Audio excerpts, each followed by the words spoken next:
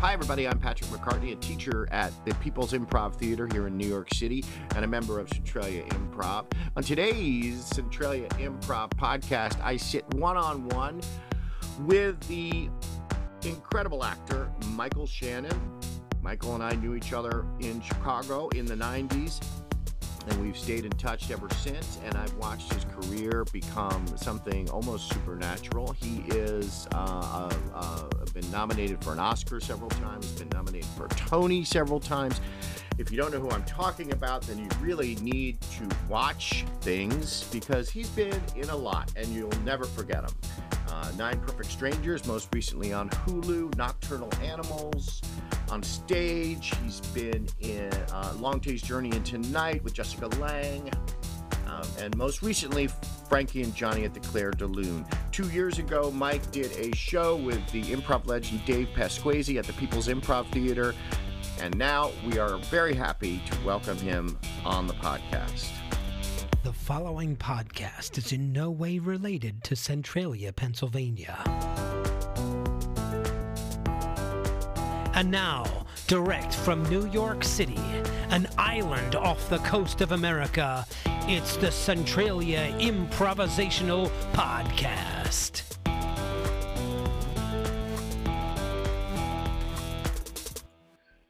Well, it's been an intense weekend, Pat. An intense weekend with the bomb cyclone. Yes. Are you trapped inside? Well, I've just been out walking around all morning, actually. I just walked my friend Guy Van Swearingen to the subway. Oh, are you in Chicago? No, I'm in New York. He was here. He was here wow. because he's on a television program, and they had a premiere for the television program, and he came to the party. But then he got stuck here because of the bomb cyclone. So he spent the night last night, and then I walked him to the subway this morning. He's on his way to JFK. So to go back to Chicago. Yes. Guy and Mike, is this fair to say, and correct me if I'm wrong, you both started a Red Orchid Theater in Chicago. Yeah, a Red Orchid Theater was, it was Guy's brainchild largely. I was there to assist. But yeah, Guy started a theater because he was a firefighter, and he always had a hard time getting parts at theaters because of his firefighting schedule. So he kind of thought if he started his own theater, they would just have to work around his schedule because it's his theater. So that was the impetus for the whole thing. Yeah.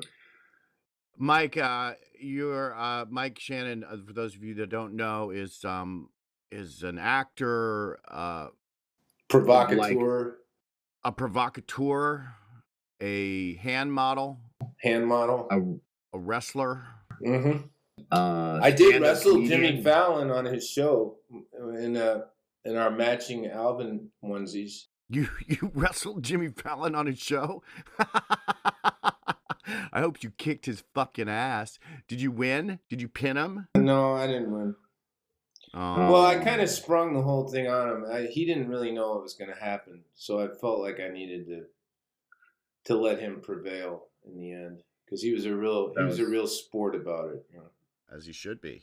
Mike Shannon comes on your show and wants to wrestle. You fucking wrestle. Yeah. Isn't that in your? Do you have a rider? It says like little clauses. If I want to come on and wrestle, you fucking wrestle. I just like to keep people on their toes, you know. I don't want to plan. Yeah, man. I don't want to plan anything out. I just want to surprise. Life should just be one big surprise. Fuck yeah. You know, when I use you as an example to my students, I say that you're the kind of actor that does it all. Like, especially theater. You always come back to the theater. And you know, what's kind of sad and interesting at the same time is Richard Christensen just died. I know, man. I know. That guy made me. Yeah. He made me. I remember the review. I remember I was living in Wicker Park, and a review came out of a play called Fun. What was it called? Fun and Nobody. Mm-hmm. Fun and Nobody, directed by the great Dexter Bullard. Mm-hmm. And you were this, and that like review, everybody was talking about it. I saw it in the paper and I was like, holy shit, this is a guy that is for real. That was a big deal to get reviewed by Richard Christensen, especially. Yeah, and the first time he saw me, he wasn't so impressed. He kind of broke my little heart. But then the second time, he said, this kid's a little rough around the edges, but boy, oh boy. The first time it was this play called Winter Set by Maxwell Anderson, who wrote Key Largo and some other things. It was some really arcane play that was written in blank verse, and it was. I loved doing it, but it was out in the sticks. It was out at like Illinois Theater Center or something. And he came and saw it, and he said, "Oh, this kid's just lost. He doesn't know what the hell he's doing." But yeah. How old were you? 12? Yeah, I was. Yeah, no, I was. What was I? I think I might have been 16 or 17. And he was quite right, actually. I had no idea what I was doing, whatever. But this isn't about me. It's about him. God bless him. God bless him is right. He made that Killer Joe a big hit, He was the only critic in Chicago that gave Killer Joe a rave review. All the other critics that came to see it said it was horrible, nasty, evil, disgusting. No one should see it. Stay away in droves. But Christian was like, I kind of liked it. And then we ran for 8 months. Killer Joe was a play by Tracy Letts, a Pulitzer Prize winning playwright and a friend of yours. And it was that was his first play, right? His first, I believe, produced play, certainly in Chicago, its first, yeah. And it ran at No Exit. No exit was where we did improv. We were at the Next Theater, the Next Lab, which was up at the Noise Cultural Arts Center. The Next Theater, I don't believe, is around anymore. But they had a main stage, and then they had a little lab, which was like basically a room that they painted black, the proverbial black box. Right. Yeah, that's where we did it. Yeah. And you played Chris. Yeah, Chris Smith. Yeah. And Paul Dillon played Killer Joe. Mm-hmm. Mm-hmm. Yeah, I remember that play was a huge hit. You ran for 8 months, and then that play went on to New York, and then London, and it made. Would you say that play was sort of the thing that launched you into the stratosphere, or began to launch you into the consciousness? Yeah, definitely. I mean, when we were doing the play in New York, that's when I started. I mean, everybody was coming to see it. Yeah. And then after that, I started getting. I mean, I had been getting a little bit of camera stuff in Chicago, but nothing to write home about. But that's when it started getting a little nutty. You also were improvising, and this is an improv podcast. We love improv. You were improvising. So hold on, let me just back up. So you were from Kentucky. Yeah. And your dad was a professor at DePaul? Yeah, that's why I started coming to Chicago. When I was 5, my dad got a job at DePaul. He taught in the business school, the MBA school. Right. And he was there from the time I was 5 until he passed. He taught there. So that's how I wound up in Chicago. I would come visit him. And eventually I lived with him when I was a teenager for a little bit. And then I just stayed. Yeah. And then was your mom in Kentucky? Yeah, my mom's still there. Still in Lexington, Kentucky, sitting in her little house by herself. I don't mean to bring it down, but that's what she's doing. I get it. And then so I was reading, did you drop out of high school? I did twice. I dropped out and then I went back because I thought I might have made a mistake, and then I dropped out again. So when were you like, I have to, like, you're born, like some people are just like, this guy's born to be an actor. When were you aware of that? Like when did you just know this was the thing? Well, it's weird because when I was in high school, I was not particularly successful in the drama department. Like there were other people ahead of me. Mm-hmm. I would audition for the plays and, not get cast, or I'd be on the speech team doing my little scene and, losing, coming in last place or whatever. There were not a lot of like encouragements Right. in that zone. And then when the first time I dropped out of high school, I went and I auditioned for a play and I got cast. And about 2 or 3 weeks into rehearsal, they shit canned me because they said that I didn't have enough experience. I had some raw talent, but I needed more training. So they fired me. So then I thought, well, maybe I should go back to high school. But what really gave me my little boost, the wind under my proverbial wings, was when I went back to Evanston Township High School, and I landed the role of Baptista Manola in Taming of the Shrew, the father of the shrew. It was the Wild West production, so I was wearing chaps and a fake mustache and all that, a big cowboy hat, and that's the only Shakespeare I've ever done in my life. But I did that, and that kind of gave me a little bit of confidence, enough confidence to drop out of high school again and pursue my dream / nightmare of becoming an actor. And your father was supportive. He was. No, I mean he look. My dad was begging me to go because being a tenured professor at DePaul, all of his children are allowed to go there free of tuition. Right. He was begging me. He's like, "Look, please, just go. DePaul is one of the best theater schools in the country." Right. I'm like, Dad, why would I go to theater school when I'm already doing plays in the city? It doesn't make any sense. Yeah. Do you feel? Did you have any teachers? Yeah. Along the way that really kind of who were they and how did they affect you? Well, there was a woman. Okay, so when I started out in Chicago, and this was probably the same for you, Pat, there were the three Janes, the casting directors. Three Janes. There was Jane Heights, Jane Alderman, and Jane Brody. And Heights did mostly commercials, I guess. I didn't run into her much, but I got along real well with Jane Brody, and she taught acting too. And she let me do her class.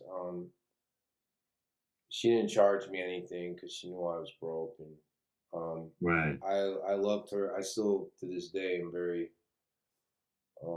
grateful for her. And she uses a book called Audition, the Michael Shurtleff book, the 13 guidepost or whatever. But she just knows. She falls back on that, but she kind of knows what's what, just instinctually. But yeah, I really adore her, and but no, a lot of it was just trial by fire. I'm not gonna lie. Yeah, I mean that was sort of the Chicago way. It was just do stuff in front of people, and it either hits or it fails miserably. Like when that play that we did together, Clarence Darrow in Hell. Yes. I have no idea what people thought of that play, but I know what I thought of that play. What? I didn't know what was going on in that play. And I sat there for like 20 minutes as Walt Whitman, super into the idea that I wasn't going to move for however long I was sitting there as Walt Whitman. I was so proud of myself for not moving. And then I played Sharon on the River Styx. So Mike and I did a play together in Bucktown. What was the name of that theater? Talisman. So this is Chicago in the 90s. Most of the guests that I talked to, I knew back in Chicago in the 90s.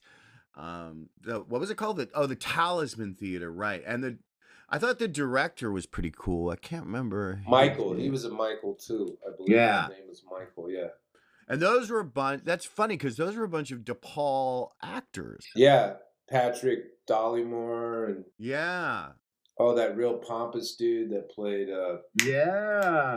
Played Dante. Yes, dude. Yes. Dan Tomko. And you and I were both sort of, I was kicked out of acting conservatory, SUNY Purchase. and you were just, and I think you were 17 at the time. I remember you telling me that, and I was like, holy moly. I used to hang out at your apartment. We'd listen to Pixie records and drink. We listened to the Pixies. We listened to Teenage Fan Club. Yeah. Yeah, I remember those days. You wore this big old cowboy hat. Maybe I took it from Taming of the Shrew. Ah, that's funny. Holding on to it. I don't know how I came by a large cowboy hat. That's weird. So when do you do that thing that was so much a part of our DNA in Chicago, which is find improv and start doing it? Well, let's see. When did it start? I think it might have coincided with Killer Joe because Paul Dillon and Tracy Letts were part of this group called Bang Bang. Right. They refer to themselves as spontaneous theater. They didn't want to call it improv because they thought that anything labeled improv instantly Was hacked. created an expectation of comedy, and they didn't want it to be. They didn't want any boundaries. You know, they kept insisting that the point wasn't just to be funny. You could do whatever.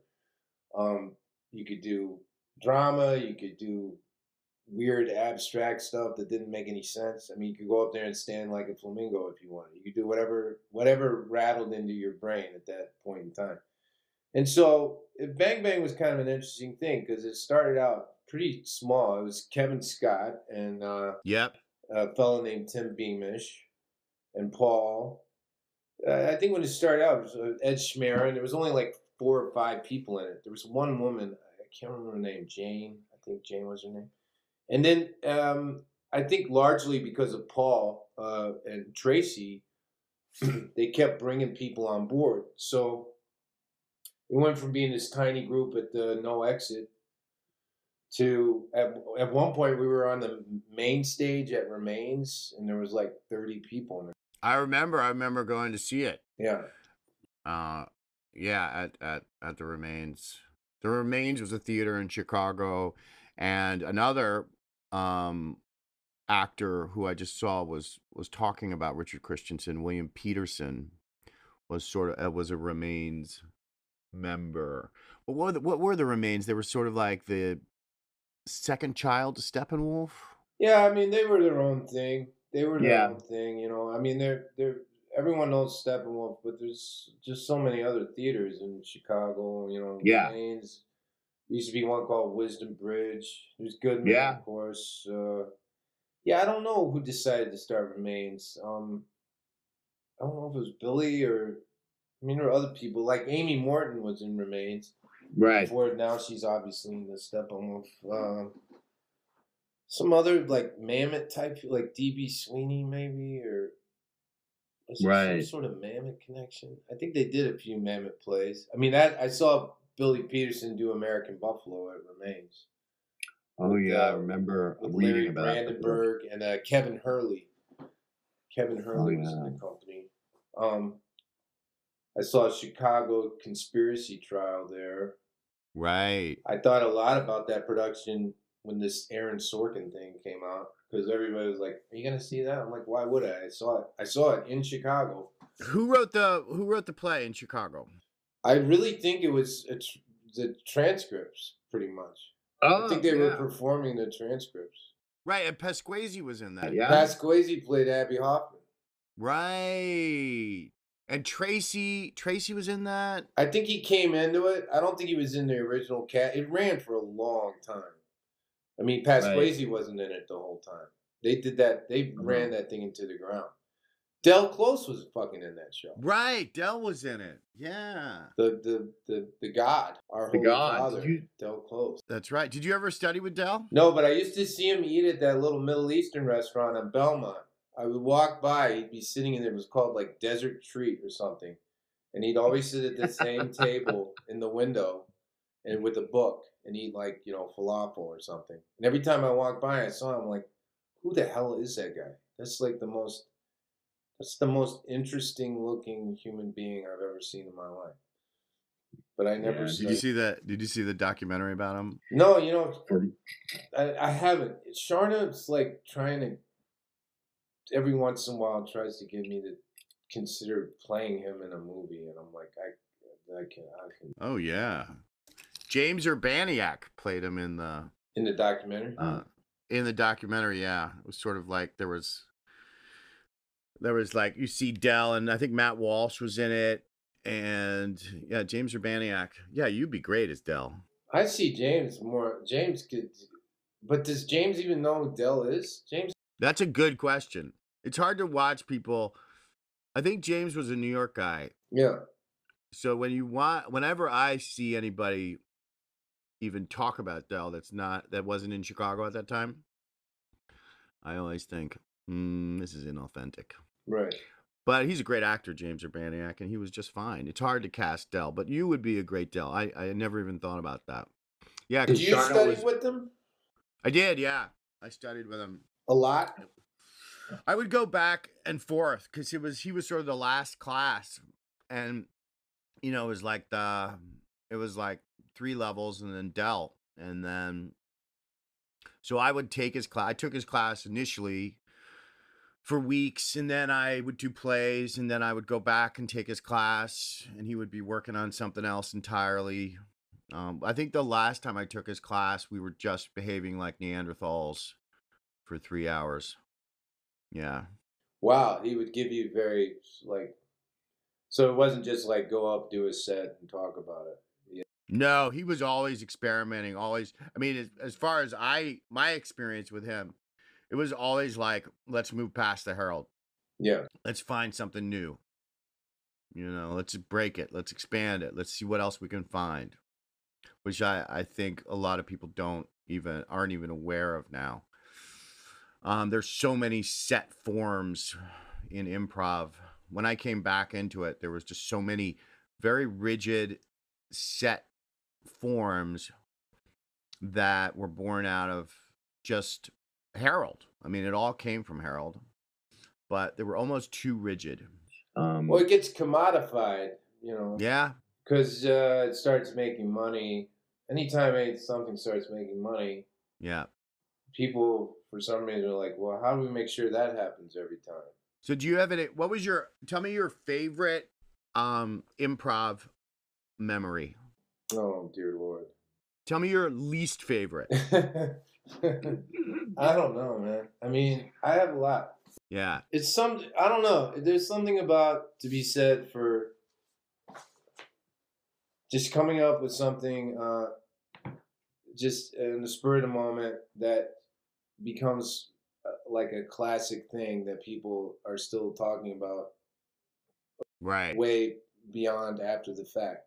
Because most improv, even if it's like entertaining and you're sitting there like, oh, I'm having so much fun, like a week later, it's not burned into your memory forever. You're like, oh yeah, it was something about truckers. I don't know, something happened. But every once in a while, you actually come up with something and it can be the stupidest thing, but it's just people remember it. Like I did this thing once at No Exit, and I went up and I just went up on stage with like a cup of coffee. And I said, life's been hard for me recently. I've been out of work for a while, and I've been going on a number of interviews. Been trying to get a job, but unfortunately, every time I go into the interview, I have a hard time and I took a sip of the coffee, and I said, because I'm a dribbler. And then the coffee just went down the front of my shirt, and I've never heard people laugh so hard in their lives. And then it's like, and it's totally stupid, but then, it could be like, you guys, I think Kevin Scott was there that night. I'm sure he was. You remember when Mike did the dribbler? And I'll be like, oh yeah, the dribbler. And it's just how some random, stupid, idiotic thing you come up with becomes like, the same thing like, because when I just did this play, Frankie and Johnny. Well, the last play I did was Frankie and Johnny at Claire. Frankie and Johnny at the Claire Lune. I saw it on Broadway. You were fucking amazing in it. Thank you. And the guy in the play imitates the cheeseburger skit from SNL. Right. So I used to watch that, Belushi doing that, and I'm like, this is the dumbest, stupidest freaking thing I've ever seen in my life, and it's so funny. Like you could just listen to him say cheeseburger over and over and over and over again. Yeah, it's funny. That's probably one of the most referenced sketches, probably by people who even haven't seen it. Just cheeseburger, cheeseburger, cheeseburger.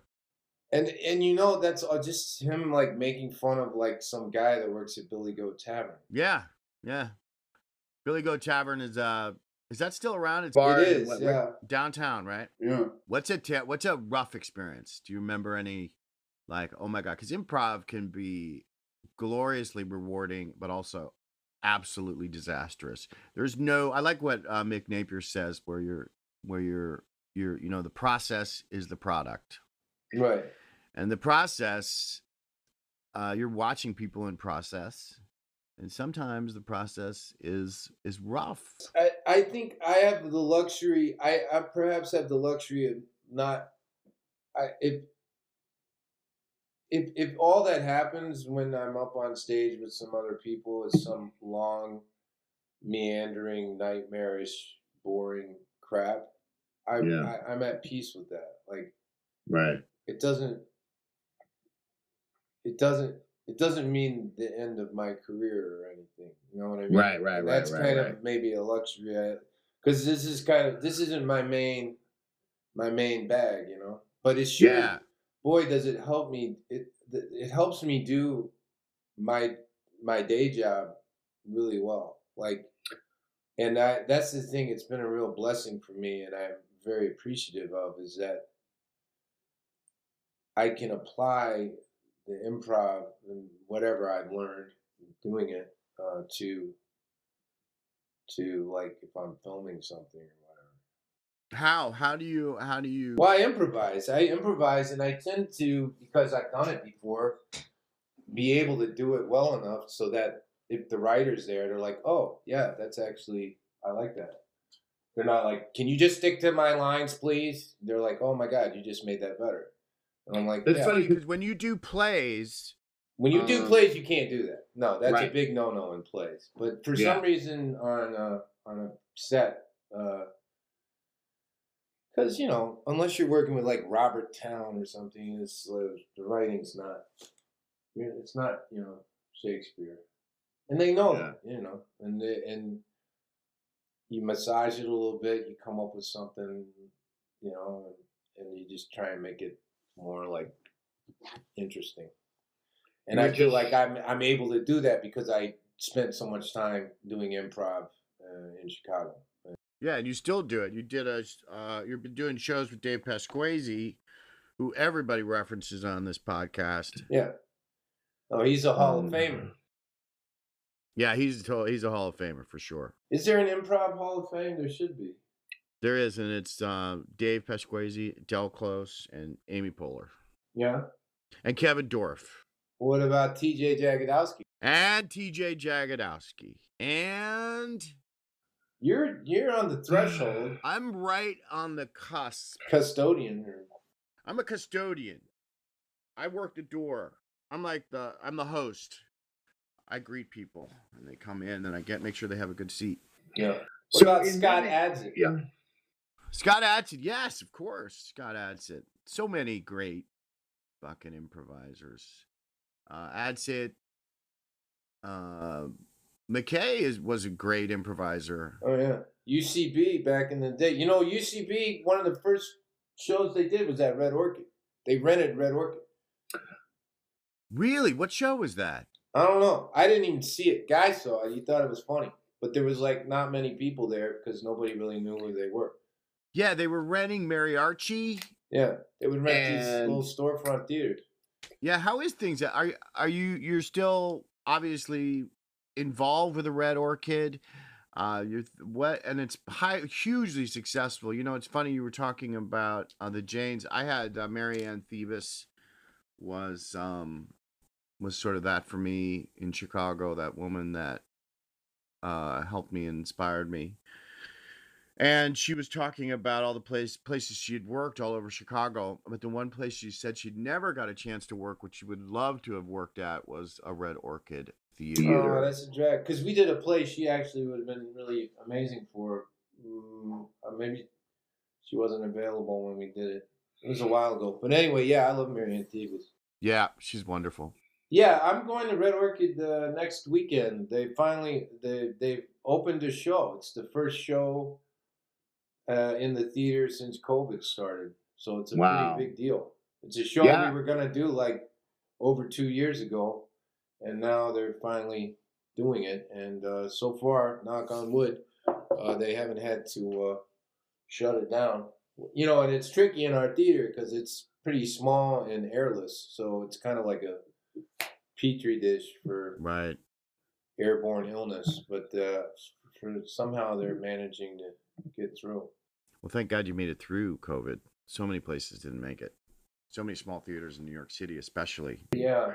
Well, we had the luxury of having a very low overhead because, like, when we're closed, we're just closed. I mean, as long as we can pay the rent, which isn't too high, we can just sit there. We don't. It's not like we had a huge staff or a bunch of people to pay off or whatever. And did you guys do stuff virtually? I know. I couldn't truck with that, man. I tried. It was Yeah. amazing how quickly that started happening. Like, I remember COVID, the shutdown started in like March, and then like 2 weeks later, like, okay, let's do monologues online. I'm like, what? Yeah.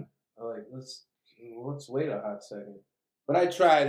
I did like a monologue for the 24-hour monologue thing or whatever. I was like, this just doesn't feel right to me. I don't like it.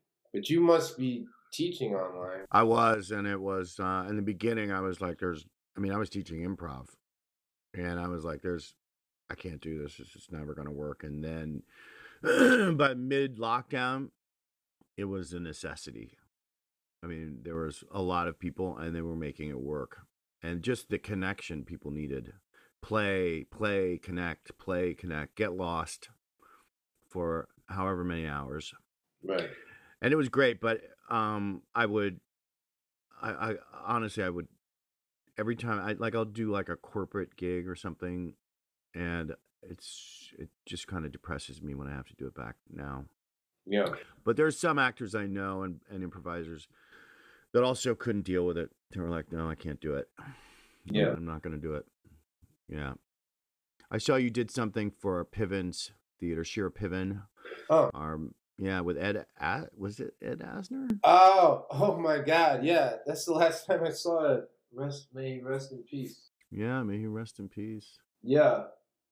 Yeah, that was a bit of a debacle, but hey, it was worth it to hang out with Ed Asner a little bit longer, I guess. But man, that was rough. That was Was it? I think that was the last time I attempted to do anything like that on the internet. I was like, yeah, I'm done with this. Yeah. But I also have been working. I mean, are you back in person now in class? Oh yeah, I've been back in person since for a while, since June. Oh, nice. We just plowed. We just was like, we were just gonna open. And once it was back in person, isn't that just like, I mean, just the idea that we almost lost the theater and then came back into a theater for me was, I try and think to myself every time I walk into a theater, I'm never going to take this for granted again. Yeah, right. Yeah. Yeah. That is a really strong point.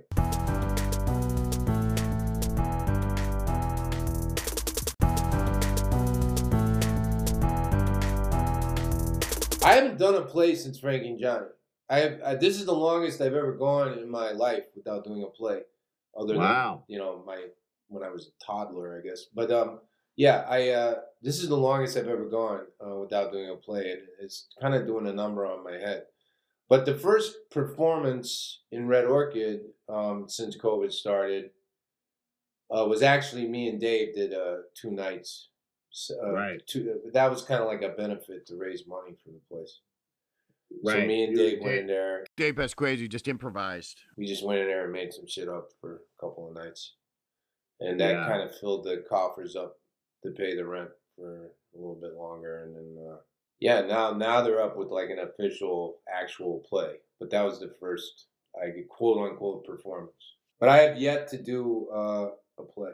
Are you itching to do one? Do you have one in mind? Yeah, there's a couple of plays I really, really want to do. Unfortunately, they're both happening at the same time in the fall here in New York. But I'm trying to see if maybe I can do both of them. I don't know. I don't know what's gonna happen. I'm in the middle of this job right now. It's kind of The job in North Carolina. Can you talk about that? Oh yeah, sure, yeah. I'm doing well, it's a mini series called George and Tammy. That's about, wait for it, George Jones and Tammy Wynette. What? Yeah. The king and queen of country. The title is misleading. It is. You think it's gonna be about like some manager at the Waffle House and Right? And a hostess. who likes the hostess. Yeah. No, it's George and Tammy, yeah, man. So when you're I am doing playing a part George like Jones, which makes very little sense on any level. When people ask me to do things, I say no. Then they ask me again. I say, "Are you crazy?" You're one of those actors that's like so good, you could play anybody. Like, well, the Elvis thing, of course. That was a similar situation. I told Yeah. the people, I said, "You realize I have very little in common with Elvis." They said, "That's okay." I said, "I don't look like him. I don't sound like him. I don't sing like him. Nothing." They're like, it's okay. We'll put a wig on you. It'll be all right. I'm like, okay. Is that what? So when you get a part like George Jones, what would you say your approach is as an actor? What do you do? What is Michael Shannon's technique? Or has it changed and evolved over the years? You know, I wish I had some highfalutin answer to that question. But like, the first thing I do is I get all the books. I mean, the man apparently, although depending on who you talk to, some people think he didn't write it, but he wrote an autobiography, a book about his life, or he sat down and said it to some dude who typed it out for him. And so I read that. I'm like, oh, great. Here's the guy telling me all about himself. And then other people wrote books. His daughter wrote a book. Tammy obviously wrote a book. Then other people wrote books about him. Mm-hmm.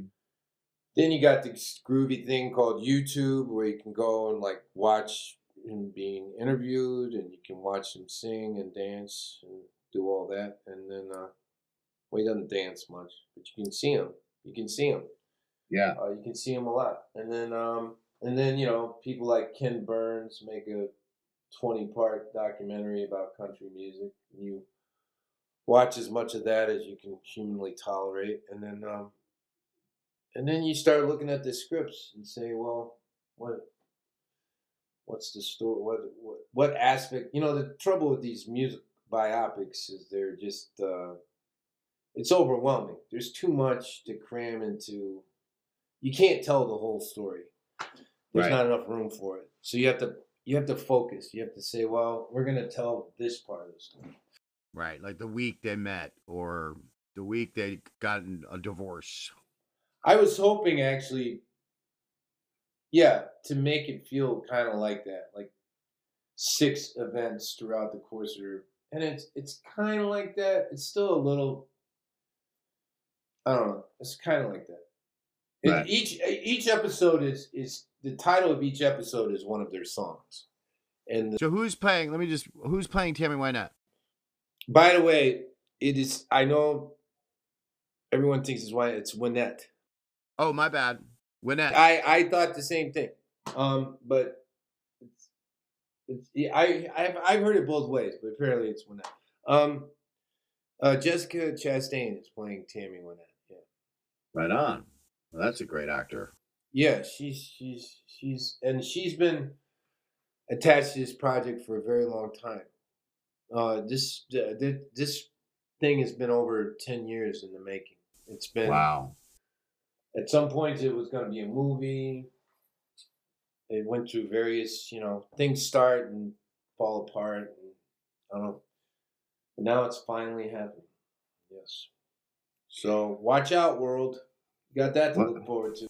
George and Tammy, Yeah. about a Waffle House scandal with the manager of a Waffle House and the hostess fall in love. When's the last time you ate at a Waffle House? I think I've only eaten at a Waffle House once in my life. On a road trip? Yeah, on a road trip. And I did it because I felt I had to. I did not like it. I used to like Denny's a lot, but not Waffle House. I couldn't get into it. Not a waffle guy. Well, it's kind of dreary in there. It very dreary. Yes, that was the feeling I had. Dreary. It was dreary and syrupy. Sugary, syrupy, dreary and syrupy. The only syrup for me is real syrup. I can't eat the fake shit. That log cabin stuff. Oh. It's just fucking sugar. It's just sugar. It's just sugar. It's poison. Poison. Fucking poison. Yeah, high fructose corn syrup. The downfall of civilization. So you're watching all these videos on George Jones, and then when does it become, when are you like, I am him? Or are you ever like, I am him? Or are you just like, all right, I have some of his mannerisms. So what's the sort of rest of the, when are you just relaxed into the idea that you are going to walk on set and be George Jones? You know, it's the mentality is kind of like, well, it's my name on the call sheet. Nobody else is going to show up and do it. So, right. And you wind up focusing more on the story. It's really, because that's the interesting part of it. It's not about like my impersonation.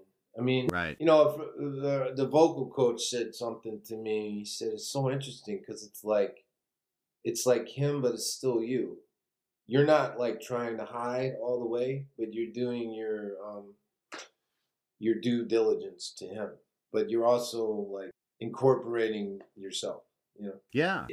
You know, and on an external level, George and I don't really have much in common, but internally we have some commonalities. But I think you'll find that, you know, with a lot of human beings. I mean, right. If you're an actor, that you need to be able to at least relate to as many people as you can. So, but yeah, me and George have some similarities. Like? We both just can't use enough hairspray. We never get tired of hairspray. Like the classic old school, this is in my dressing room, Aquanet, fucking, yeah. Got good hair, Mike. You got good hair. And so did he. What else? Oh, we're just both really sad people. Sadness. Really? Yeah. I don't want to get into it. I'll start with All right. It's too much. So you've been nominated twice for an Academy Award. Jesus. I remember watching as Christopher Walken. So you did this movie Revolutionary Road, which was as far as, you know, I knew you when I was in my 20s, and then you've had this incredible career. You're an incredible talented actor and dedicated craftsman, and then the Oscars, and Revolutionary Road, which is this wonderful movie, and you have this incredible part, Leonardo DiCaprio, Kate Winslet. I remember my parents seeing it and asking me who that guy was. That's funny. And I had to, you know, convince them that I, in fact, knew you back in the day. And then Christopher Walken, there's like this thing at the Oscars where it's like the Oscar winner from the year before. What happened there? Tell me about that. Yeah. Well, it's just 5 people throughout history that had won the Best Supporting Actor. So each nominee got a sweet introduction from a past winner. I think they only did that for 1 year. I think that was a one and done thing. That was a fucking good year to be there. You had Christopher. Oh, you had already worked with Christopher Walken, right? Yeah, briefly on Kangaroo Jack. Yeah, he played my adopted father. Yeah. What's that like for you as an act? I mean, I would imagine, like, when you were a young actor, were there people you looked up to? And if there were, was one of them Yeah. Christopher Walken? Yeah. No, that was nuts. I mean, and you're kind of like, well, all these things are scripted, they're just reading off a cue card or something. But I don't know. I kind of felt like he meant Oh, fuck yeah, he meant it. it. Yeah, that was sincere. I remember thinking the same thing. Like, he was gushing over you. It was crazy. It It's was beautiful. I couldn't. It was hard. I wish. I think I went into a state of shock a little bit. I don't know if I absorbed it as much as. It's one of those things that you wish you could rewind it and have it happen again. Right. I was surprised by it, and then it started, and then I just started seeing stars or something. I don't remember what you said or anything, but yeah, boy, that was beautiful. You also got to work with Philip Seymour Hoffman. Yes, I did.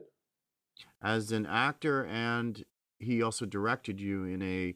Now tell me how Stephen Adly Garris. Yeah, Gergis. Yeah.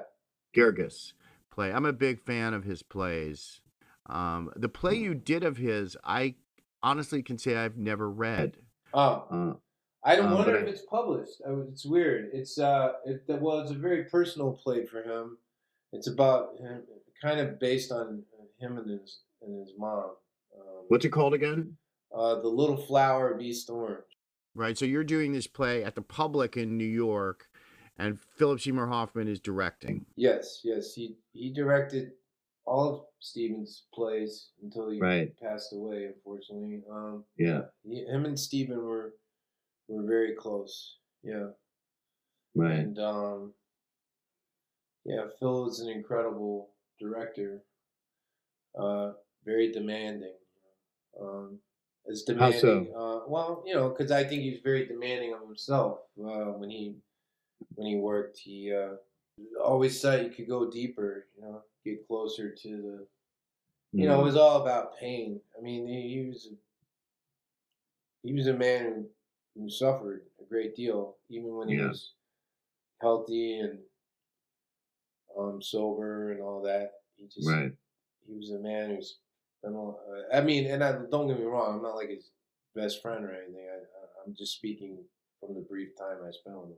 But that was his currency. Pain. Also an actor that did a lot of things. Do you ever feel, because you do a lot of things, Mike, you improvise, you're doing a movie, you want to do a play. Do you ever get that feeling that you're being overextended, or do you just are just like, I cannot breathe unless I'm constantly creative? Well, you also have kids and a wife, the whole thing. Yeah. Yeah, I don't know. It's interesting. I mean, some people, I guess, I've heard from time to time over the years that perhaps I'm a workaholic, but I don't. I really enjoy a day with nothing to do. I really do. I can fill it quite easily.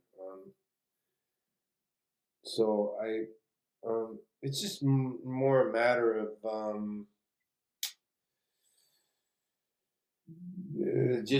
there's a lot, for whatever dumb reason in my life, there's a lot of people call up and ask me to do things, and so I wind up being busy a lot of the time. But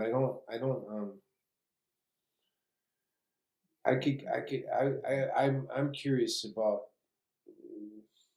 being less busy. Definitely curious about it. I don't think I'd have like a nervous breakdown or something. I think I can handle it. I mean, the first 4 months of COVID, I didn't do jack shit. My big event every day was taking a walk in the park. That was, and I loved it. I'd walk all around Prospect Park, and I'd walk into trees and stuff, stay off the path, avoid people. Right. It almost felt like being in the wilderness, close enough. And yeah, so, but then after 4 months of that, it's kind of like maybe I need to get back in the saddle somehow. So I did. Yeah, I was lucky. I got to go to Australia and do a show down there. Really? That's where Kate's in. Kate Walsh is in Perth doing Oh, plays. really? Yeah. I was on the other side. I was in Byron Bay. What'd you do? That's where we shot this series, Nine Perfect Strangers. Oh my God, you were so fucking good in that. Oh, thanks, Patrick. Oh yeah, that monologue. I texted you after I watched that monologue about your son. So you shot that in Australia? Yeah, that was the first job I did post-COVID. Yeah, it was Nine Perfect Strangers. Yeah, that was after 4 months of sitting around the house. Yeah. So Nine Perfect Strangers was a show on Hulu with Nicole Kidman, Michael Shannon. Oh yeah, what's his name? Bobby Cannavale, Melissa McCarthy. Regina Hall. Yes, such a wonderful cast, and so the acting was just so good. It was funny. Your character had a CPAP machine. Yeah. I was wondering if that was your specific or if that was. No, that's in the book. That's yeah. But I could probably use a CPAP machine. I should have taken it from the props. You should have, because they're fucking hard to get, man. I had to go through like a whole fucking research study to get mine. Yeah, man. But they save lives. I don't know. You get that apnea, you can't breathe, right? Yeah, I would wake up. It was brutal. I was my dog was waking me up. Because it sounds like you're dying. Apparently, I think you kind of are. Like, I think you're stopping breathing. Yeah. So those kind of specifics. Do you dress your own character when you walk into a movie? Are you like, I got this, or are you going to be, I'm willing to look at however you want to dress me? Yeah. No, I take all the collaboration I can get. Yeah. People's ideas. Like, I'm totally down for that. Like this costume designer on George and Tammy Mitchell, he's phenomenal. And he's done so much research. And he has to come up with all these outfits. And it's not easy because there's a lot of different looks. And it goes through different decades. And George was a really flashy guy. He liked clothes. So, but this guy's killing it. And then it helps me out. It inspires me, the work that those people do inspires me to work hard. So yeah, I don't mind. I'm definitely not a control freak about that aspect of it. Yeah. And what about your girls? Your celebrity is, you're very well-known dude and very well respected. What's it like? You have two girls. How old are they? 13 and 8. Yeah. What's it like for them? Are they happy? Or do they know what daddy does? They do. But around the house, I'm just any old. Do they ever see you in Killer Joe or Nocturnal Animals? I don't know. Well, I don't. They've seen some stuff I've done, some films, but they're not. They'd rather watch, what they're a baking show or something. Great British Bake Off. You should do that show. You should go on the Great British Bake just to add another thing. Yeah. To your schedule, baking. No, it's pretty low key. I mean, I think they like their mom better. So I don't blame them either. She's an actress. She is. Yeah. Yeah. Yeah. Kate Harrington. She's an actress. And did you guys meet in a play? Well, we met in Chicago. We saw each other doing plays in Chicago, and I guess when we started seeing each other, she was doing a play at Goodman. I was doing a play at Steppenwolf. What's been in your very, like, as far as highlights, as far as plays, I mean, I saw you in Long Days, and I remember you telling me afterwards how important that play was to your dad. And that's an interesting connection because Philip Seymour Hoffman had played the same part. So from my perception, that seemed like, as a young actor working on that play and then watching somebody I know do it on Broadway, that seemed like that would be a highlight. But I don't know what. You should play Jamie at some point. Oh, I'd love to play Jamie. Yeah, you fucking kill that, man. What would you say, like, if you could pick the moment that you were like, it would all sort of felt right in your career? Bug, right. huge. And this play I did, Mistakes Were Made. I love doing that play. Yes, Mistakes Were Made. I never saw that, but I was reading about it. You did it at a Red Orchid, and you did it here in New York. And Dexter directed that too. Yeah, he did. Yeah, I love working. Dexter directed Bug too. I love working with Dexter. Oh, Dexter directed Bug. Yeah, Dexter Bullitt is a Chicago director. Great guy, great director, and he does a lot of improv too. He used to work at Second City a lot, Yeah, I know. He directed my the company I was with for a while, Blue Co. Mm-hmm. And it was so exciting to get to work with him. Yeah. Because he's fucking cool. Yeah. And he's smart, and he's really fun to work with. Yeah. At least that was my experience. What would you say were what do you think has been the toughest moment for you as an actor? What would you say was the most challenging thing? Well, some of those long, like doing Killer Joe, a really long time. Yeah. Sometimes you get. That was a raw rock and roll play. Yeah. Well, when we were doing it in Evanston, we only did it 3 times a week. We did like Thursday, Friday, Saturday, 3 shows a week. That's one of the reasons it ran such a long time, is because it was a really tiny theater and we did so few performances. Right. But then you start. I think when I started doing 8 shows a week and wrapping your head around like doing 2 shows in a day, like, yeah, because I always said, well, you're supposed to go out and leave it all on the dance floor, but I'm like, right. How do you do that twice a day? I don't know. That's a great thing for a young actor or somebody starting out in the theater to hear. How do you do that? Like, what is the mindset? You go do a show Thursday, Friday, Saturday, Sunday. You put it all out there. You kick ass. It's great, and then suddenly you have to do it twice a day. How do you adjust that mindset? What do you do? Well, you just have to get tougher, I mean, I don't know. I don't think I do it this way. A lot of people, like, the whole idea of eating between shows just freaked me out. Like, it didn't make any sense to me. Like, I can't walk out on stage with like a hamburger in my stomach. I don't know how to do that.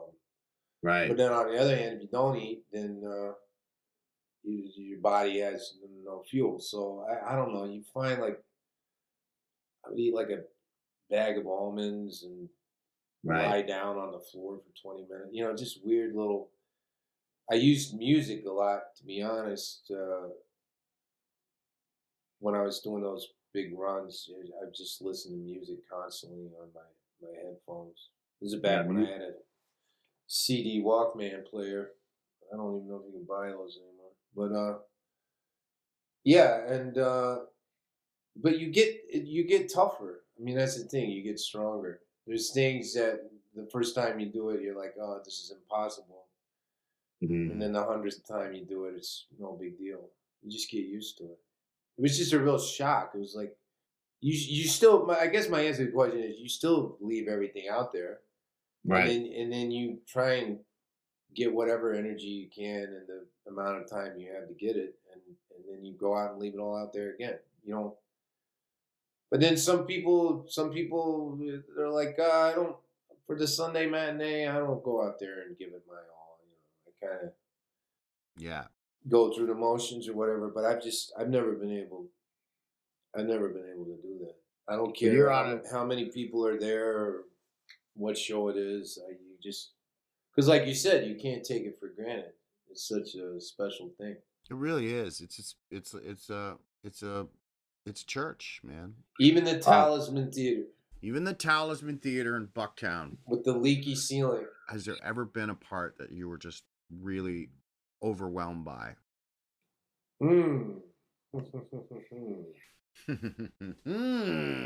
Well, it's funny. It kind of goes back to Bug too. Bug is another play by Tracy Letts, and it's also being done. It's being done now at Steppenwolf, right? They just closed, but yeah, they did a revival of it.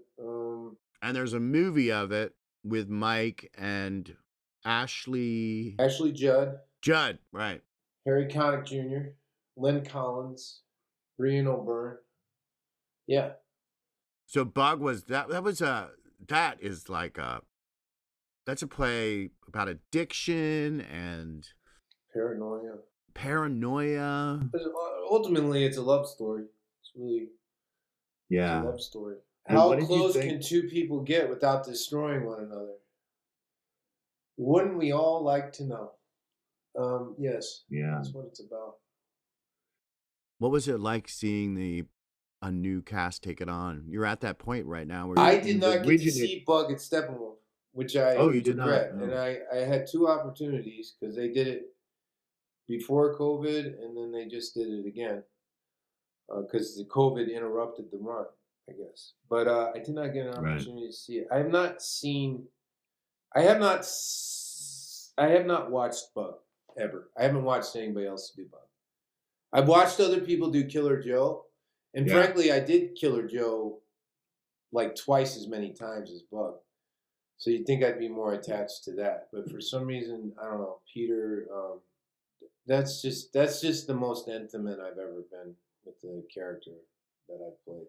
If that doesn't sound too creepy or weird, I don't know. But it's not. Yeah, being Peter Evans is not.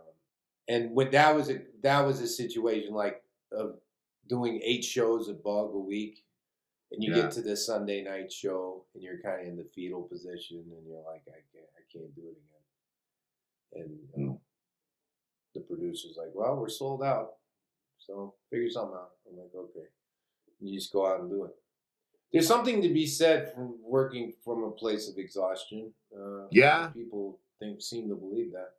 That's when you can't overthink things because you're just too tired. It's just what comes out is what needs to come out in order to tell the story, I guess. Yeah, I can only imagine how fucking exhausting that was. Well, you've done so many things. Iceman, Boardwalk Empire. Iceman, you played a New York gangster. He was a Jersey cat, actually.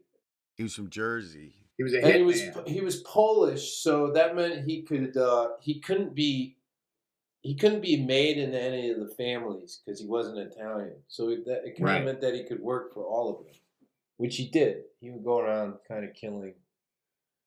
He was a gun for hire. He killed a lot of people. It's hard to say exactly how many. So when you do a part like that, the guy's in jail. Did you meet the guy? He was dead by the time.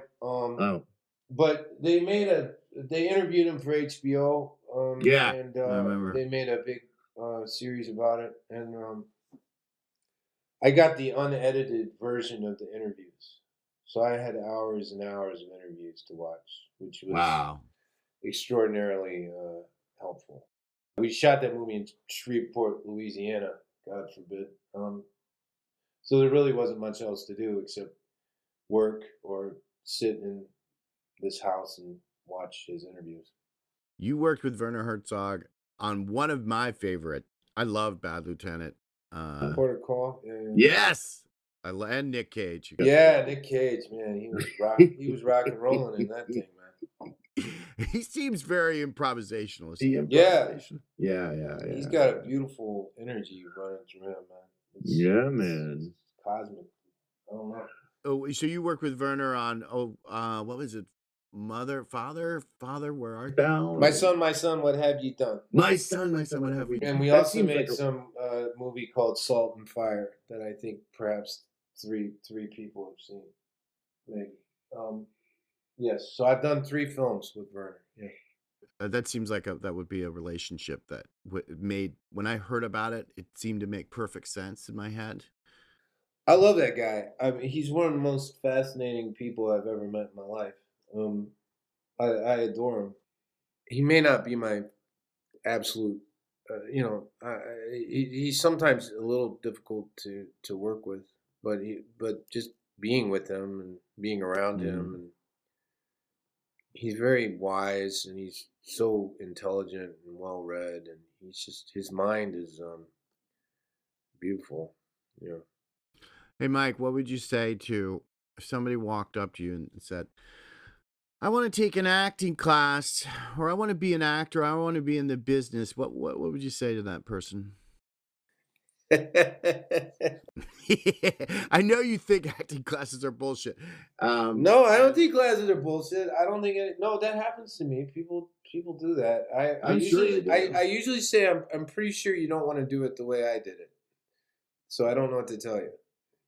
Which is? I don't know. The slow way.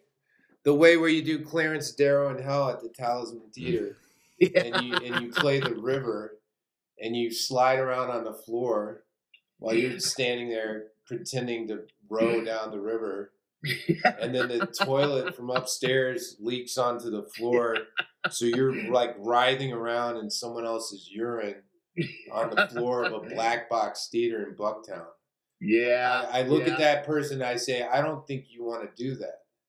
I think you have something different in mind. Yeah, I don't know, man. I mean, that kind of stuff.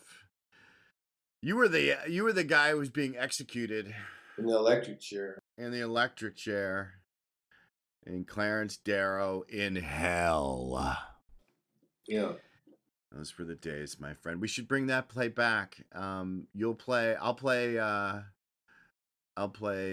You be Dante, and I'll play Dante, and you'll be Clarence Darrow. Yeah. Yeah.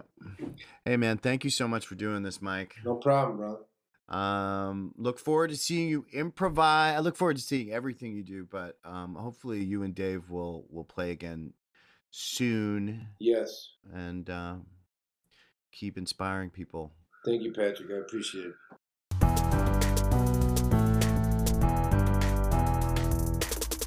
Well, that's it, everybody. That's the podcast. That's my chat with actor Michael Shannon. And once again, I am Pat McCartney in New York City. If you like the podcast, you can follow us directly at Centralia Improv on Anchor FM. We're also on Instagram at Centralia Improv. And we've got a Twitter account. So please like, follow, and we'll keep giving you the best podcast we can possibly give you. Have a nice rest of your day.